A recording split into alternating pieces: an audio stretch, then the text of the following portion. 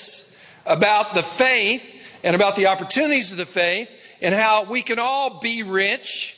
We can all be spiritually rich. We can all be emotionally rich. We can all be life rich. We may not have any money, but we can be rich in the ways that matter the most. And Paul is convinced of that in spite of the fact that his personal circumstances are about as bad as anybody's could get, right? We wouldn't want to trade places with him, would we? Chained to a Roman soldier, not able to leave the house that he was staying in, and waiting to find out whether he would be executed or not. Yet there's so many great lessons. I went back and I looked at some of the notes from the previous lessons. So many things we've learned about how to be rich. And I would remind you of some of those. I don't expect you to remember all of them. I didn't. That's why I had to go look them up. But some of the things that we discussed in this series about how to be rich. We can be rich if we let God into our hearts. Not just into our life, but into our hearts. We can be rich if we know and understand the love of God. If we embrace the grace of God, we can be rich. We can be rich if we live out His purpose for our lives. We are God's workmanship, created to do good works, and that we're actually fulfilled when we have something to do. We're not just all sitting around twiddling our thumbs. Do you know what that is, twiddling your thumbs? It's a Southern thing. Tom McCurry knows. Etta McCurry knows, right? I wouldn't know, but again, Jeff, it was my mother that taught me that. She was such a compassionate woman. I would frequently go to her when I was a young man. Again, this is not in my notes, in case you were wondering. I would go to my mother when I was a young man, and I would frequently tell her that I was very bored, and would she please find something interesting for me to do? This was, of course, before there was video games and personal computers. But anyway, and so she was such a compassionate woman. She says, well, I'll tell you what you can do, Reese. You can go sit in the corner and twiddle your thumbs. This was her answer. And I think that meant that she really wasn't concerned about my lack of excitement or my relative lack of excitement with my life. But anyway, so all you parents, this is good enough parenting right here. Put this down. You know, the class starts at 2 o'clock today, but you're getting a head start right now. We talked about being rich. We can be rich when we do life together. Remember that? We talked about the church, the beauty of the church. We can be rich when we let God transform us. We talked about the opportunity. The Holy Spirit, God, works in our heart, our lives, changes our character, changes who we are from the inside. We can be rich. We can be rich in our marriage. Talk about God's plan for marriage, God's plan for parenting. We talked about even in our work, in our careers, our jobs, we can be rich and have a great experience, no matter how much money we are or aren't making. That could be rich. And then as we got to the end here, the last several weeks, we talked about how we can be rich because we can overcome evil. You know, when we see what we just saw there, reminder of what happened. I mean, some of you are probably like me. I don't know that I've seen that footage from 2001, from 9/11, since 9/11, 2001. In other words, since that time. But, it's such a graphic picture of the power of evil in this world that we live in. And certainly we see it in the headlines, we read it on the news, and we feel it in our own hearts, don't we? The temptations of sin, Satan, working in our lives, he wants to destroy us. Yet we can be rich because God has provided the armor of Christ. We can be soldiers of Christ, we can overcome. And so here we come to the very end and to the last words of Paul's letter. One of the other unusual things about this letter is that even though he knows these people in Ephesus very well, it's been pretty obvious so far that there's been nothing particularly personal about what he has said to them. In a lot of Paul's letters, there's a part where he's just talking about God and the greatness of God and God's plan for us and God's will for us. And he's doing that in this letter. But then there's also large sections where he makes reference to people he knows in that particular city that he's writing to, or that particular church, and it's very personal. So far, there's been none of that in this whole letter of Ephesians. But today, finally, as we finish out the letter, the last part of the letter, Paul is going to get much more personal. And for the first time in this letter, he's going to share sort of things on his heart, things on his mind, things that are more personal. Now let me ask you this to consider before we read what he writes. Because to me, this last part is perhaps the most astounding part of the whole letter, is this last part of Ephesians. And to me, it's really the perfect ending for us to understand how to be rich in our lives. So you're Paul. I want to imagine this before we read it.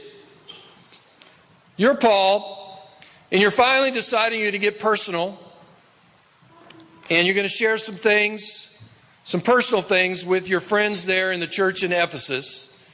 You're sitting in prison. You're under house arrest is a better way to say it. You're chained to a Roman guard 24 hours a day. I think they were probably rotating those guys through every 4 to 8 to 12 hours. At least I hope so. I feel bad for if there was one guy that was just chained to him the whole time. But they're rotating these Roman guards. We have reason to believe that. And you're waiting to find out if you're going to be executed or not. So you're Paul. What do you got on your mind? What do you got on your heart? What are you going to write about? Right? Let's read what he has to say, and then we'll have some discussion. Starting in verse 18, we finished up last week, chapter 6, the armor of God, the opportunity to overcome evil. He continues, but then he transitions. Verse 18, and pray in the Spirit on all occasions, with all kinds of prayers and requests. With this in mind, be alert and always keep praying for all the saints. Pray also for me, that whenever I open my mouth, words may be given me, so that I will fearlessly make known the mystery of the gospel, for which I am in chains, an ambassador in chains. Pray that I may declare it fearlessly, as I should. Tychicus, the dear brother and faithful servant in the Lord, will tell you everything, so that you also may know how I am and what I am doing. I am sending him to you for this very purpose, that you may know how we are, and that he may encourage you. Peace to the brothers, and love with faith from God the Father and the Lord Jesus Christ. Grace to all who love our Lord Jesus Christ with an undying love. Anything here surprise you about what Paul writes? He's finally getting personal, isn't he? He's talking about some prayer requests that he has. He's talking about this guy Tychicus, who's a good friend of his. Tychicus appears several different times in the letters of Paul. Probably his closest friend that he had in a close relationship, probably except for Timothy. And so he's written this letter, and he's sending Tychicus with this letter, and he's sending them to the church in Ephesus. As already mentioned, the context of the situation he's in.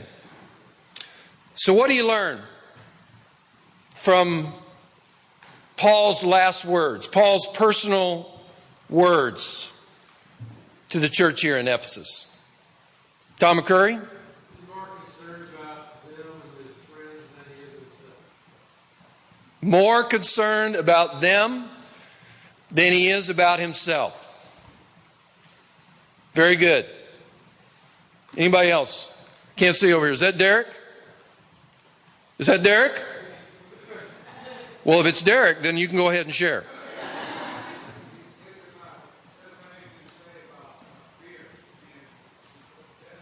He has nothing to say about the possibility of his being executed. Remarkable. Sarah.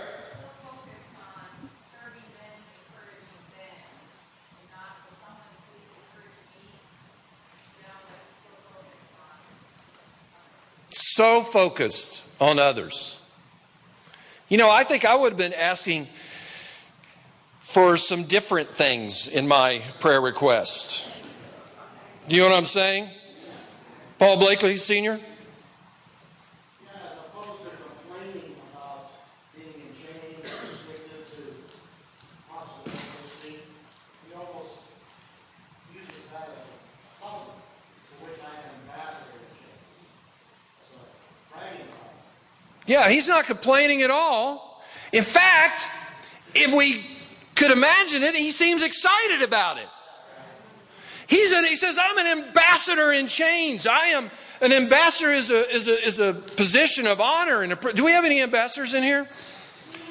Even to small foreign countries. No, there's very few. An ambassador is a special position. You've been chosen to represent somebody.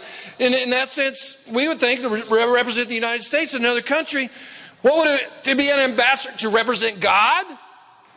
What an honor, what a privilege. He doesn't seem to be upset about it. Do you see a lot of anger? See a lot of bitterness? You know, Paul has been a follower of Jesus now for over 30 years. He started churches all over the world. He suffered a lot. This is just the latest chapter. How many years do you have to suffer for Christ before you get a little tired of it? Do you know what I'm saying?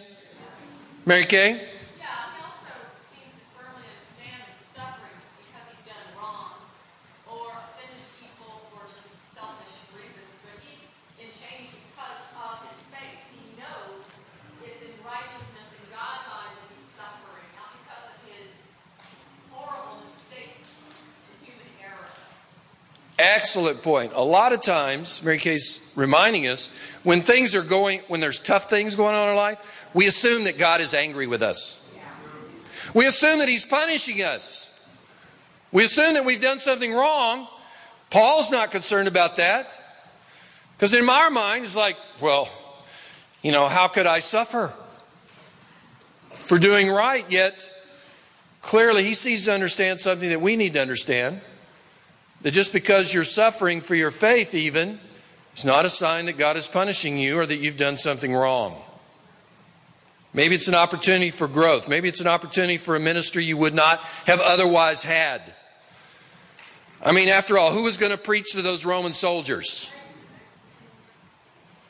When those Roman soldiers, I got to thinking about this. I was preparing this lesson. The guys that were, they came in every few hours and they were chained to Paul.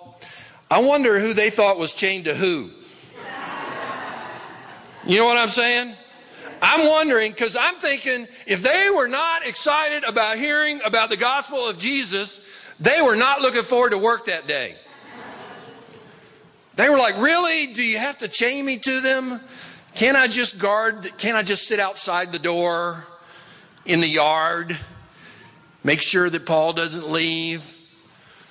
On the other hand, you get a different impression from Paul, right? He's like, come on over. Yeah. Okay, new shift.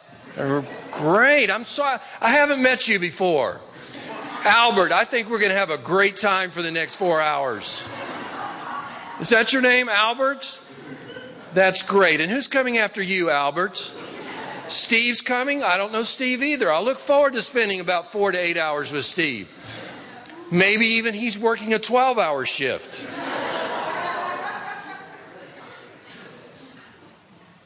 So let me come in for a landing. This has been a great discussion. Thank you for contributing here. I think this is the perfect ending to this letter that we can learn so much about how to be rich. You can be rich if you have been set free from the prison of self. All these comments in one way or another get back to the fact that Paul was not focused on his situation, on himself, what was going on with him, his pain, or his suffering. It was about God. It was about other people. See, a lot of us here, Paul wore some physical chains. But you know, he had been set free. His soul was free. His heart was free. His spirit was free. You couldn't chain that up. You couldn't imprison that. Yet some of us who are not in that tough a situation physically, the sad truth is we are prisoners of ourselves. We're living in a little box, and it's a little cell of our own that we have created. We are prisoners of ourselves, and we're stuck in there, and we can't get out of there. It seems we've decided to live there, and let me tell you, it is a miserable experience.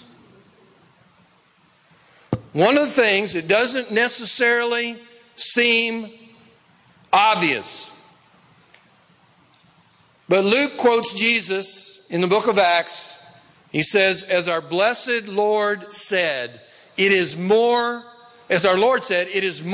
blessed to give than to receive. Have you figured that out about life yet? It's more blessed to give than it is to receive. In other words, the way to get the most out of life, the way to receive the most, is to give the most. Have you figured that out yet? When you're going through life and it's all about you, it's all about your needs, it's all about what you don't have or what you want or what you don't want, you're going to be miserable. You're going to be empty.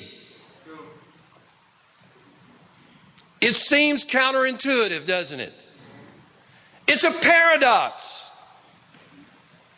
The more you focus on God, the more you focus on other people, the more blessed that you're going to be.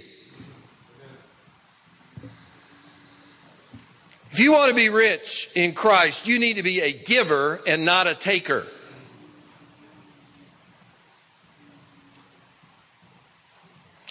You know, one of the things that you've heard me say, if you've been here before, and certainly even if you've been here during this series, concerning God, it's not about what God wants from you, it's about what God wants for you. Do you remember me saying that before?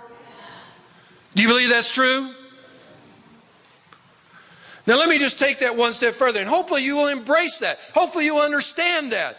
That in Christ, it's not about what God's wanting from you. It's about what He wants for you. He wants to bless you. He wants to do great things in your life. He wants to give you quality of life. He wants to save your soul. He wants you to go to heaven.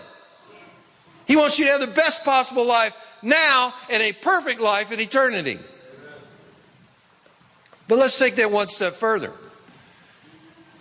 So we need to go a little further. If we are made in the image of God, and if we are called to be like God, then shouldn't our attitude about life, when it comes to God or to other people, it's not about what I want from you, it's about what I want for you. But yet we sometimes treat God like He's the great ATM in the sky. He starts out talking about prayer here. Let me suggest to you, there's some powerful lessons. There's a lot in the Bible about prayer, and so it seems I don't have time to do all of that today. But perhaps even some of us who've been Christians for many years have not yet figured out that the purpose of prayer and the primary reason to pray is not to see what you can get from God. Are you hearing me? Do I need to say that again? Marlon, I knew you needed to hear that one more time. Thank you for asking. The primary purpose of prayer is not to see what you can get from God. Now, that's not to mean that we shouldn't have prayer requests and we shouldn't depend on God, to meet the needs in our life. But perhaps the primary purpose of prayer is to commune and connect with God. To take the time to meditate and to think about and to praise Him for His greatness and to thank Him for what He has given you. So that your heart can be moved to speak with Him honestly, to have an intimate, personal relationship with Him. One of the best scriptures about prayer in all the Bible is in Matthew 6, and we won't turn over today. And he's in that section there. It's the Sermon on the Mount. He's talking about prayer, and he's telling these Jews who are very religious, been praying for a long time. He says, there's a lot of stuff about prayer that you got on wrong. He says, don't think that you're going to be heard because of your many words. Remember that part?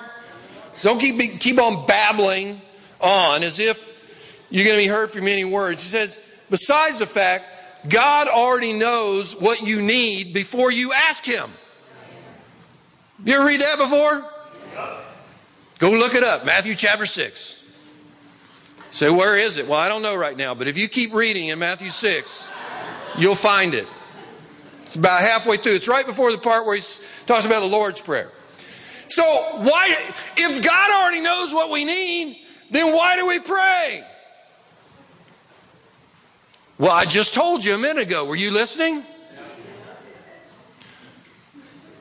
That's why it says when he says, here's how you pray. He starts the Lord's Prayer. He says, and by the way, the Lord's Prayer was not intended to be something that we would memorize and recite verbatim. Well, I had a great prayer time today. Our Father in heaven, our Father who art in heaven, hallowed be your name.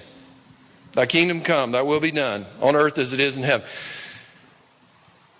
It's a pattern of prayer. It's a focus of prayer. It's the principles of prayer. But how does he start? We start focusing on God. God is our Father. God is holy. God deserves to be worshiped. God is to be revered. And what comes right after that? He says, my next prayer is, whatever your will is, God, in heaven and on earth, I pray that it be done, and I want it to be done, and that's my heart.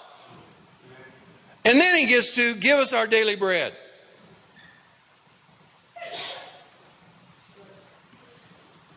It says here, pray in the Spirit. What does that mean, pray in the Spirit? I think it just simply means the purpose of our time to be with God and to pray is to commune and to come to have and understand who God is and what God is, His will is for our lives. To pray in the Spirit means to acknowledge that God is God and I am not, and I want to do His will, and whatever He wants, that's what I want. The longest prayer in the Bible was Jesus in the Garden of Gethsemane, right? You know why it was such a long prayer? Because He didn't want to die. And He knew that God's will was that He go to the cross, but He didn't want to go to the cross, and He was willing to spend all night wrestling in prayer just so He could align Himself with the will of God. That's why sometimes we need to have really long prayer times. But some days, let me just encourage you, do not measure your spirituality by how long your prayer is. When you're doing well spiritually and you're in tune with God and you know God's will and you're excited about doing God's will and you're in line with God's will and you're willing to do God's will, then you may not need to have a long prayer. I'm not saying you didn't need to pray. Pray in the Spirit. All occasions, all kinds of prayers. And who for? What are we praying for? All the saints. Do you see that?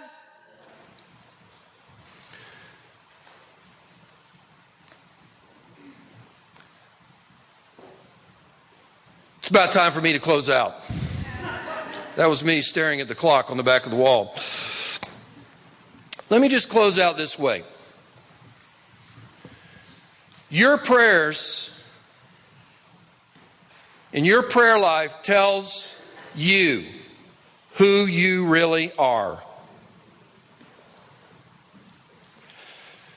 Now, God already knows who you really are, right? He doesn't need to be informed.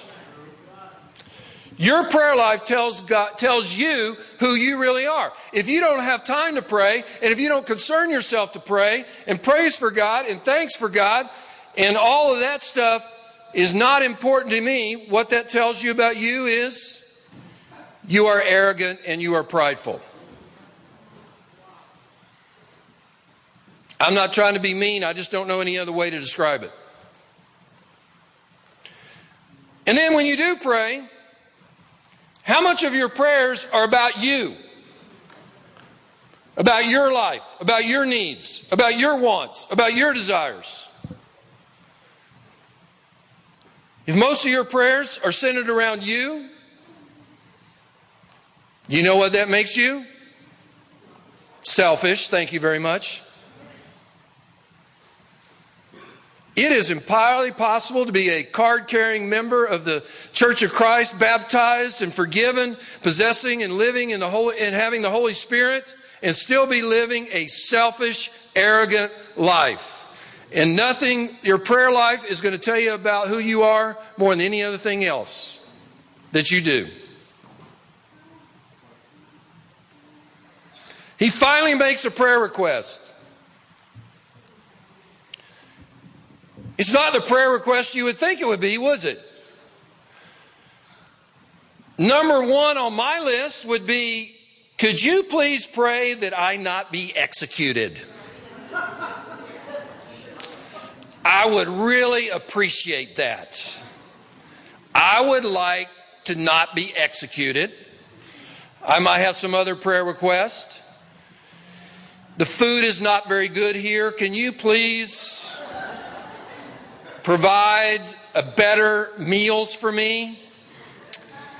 I'm not getting much exercise. Could I please have an elliptical cross-training machine that I could enjoy? We could think about a lot of stuff. And God, please pray, I've got a bad case of insomnia. It's funny, isn't it, Janet? I know. We're having fun at church today. I appreciate that. But, I got a bad case of insomnia because you ever try to sleep chained to a Roman soldier? I'm hoping they had a double bed or something, or at least a queen size. It's very difficult to sleep under this. I would think of all these things that I would like to pray about. But what's the only thing he cares about? This is where you see, this is a man who is no longer a prisoner himself. He says, I just got one thing I want you to pray. Just pray that when I share my faith, that I proclaim the word of God fearlessly. And he says it twice, and you can understand why he'd need that prayer, wouldn't you? Because he was on trial. He's going on trial for his faith. His life was in danger because of his faith. It would be tempted to say, this is not the best time to be sharing my faith. Right? To not kind of low-key it, but no, he's got, I don't know how many different people he got to share with every day. Maybe some of his friends were bringing people over to study the Bible with him, but that poor soldier that was chained to him, he was going to hear the gospel every day. He says, that's all I care about. You know what Paul had done? He had aligned himself with the heart and the will of God. Because God wants souls to be saved. God wants the most souls to be saved. It's the lesson of 9/11. The value of every soul. The urgency of our message. The opportunity and the need to get the word out before it's too late. Perhaps it's not all about getting what you want. Let me just mention one more thing here. You know, I mentioned earlier briefly the Malachi challenge. From Malachi 3, sermon last Sunday if you were here, Wednesday night service if you were here, we talked about it. I'm excited about giving more. Mary Kay and I have decided to give more. Not because we weren't, let's not make it about me. We decided to give more. I'll just leave it that way. But here's the thing. I'm excited to give more. Not because I'm counting on more blessings from God. Are you following me here? I want to give more because I think it'll be more pleasing to God. I want to give more because I think it'll be more people have the opportunity to be served and to know Jesus and to be saved. Now, I do believe in the promise of God, and I do believe that I'm going to be blessed, and I've been blessed already, and I believe I'll be blessed even more. The more I sacrifice, the more I get. But that is not why I am giving. I'm not giving just in order to get. I don't really care if I get any more. Knowing God, He'll probably open up those floodgates. Knowing Him. But, I don't need any more than I've already got. I am blessed, and I know a lot of you feel the same way. I'm not going to give more to get more. And let me just encourage you to do the same. So here's the last challenge. I've got an assignment for you. This is a little exercise that I hope will help you. Just for the next week, when you pray, I only want you to pray praise for God, thanks for God, or pray for other people. For a whole week, maybe we could have a fast from ourselves. Then you can go back. I know you need to pray for yourself. But just for the next week, try it. Pray and praise God and give thanks to God and pray for other people. And maybe somebody else will pray for you. Nira Kaiwai is going to come up and share her conversion story. We close out today.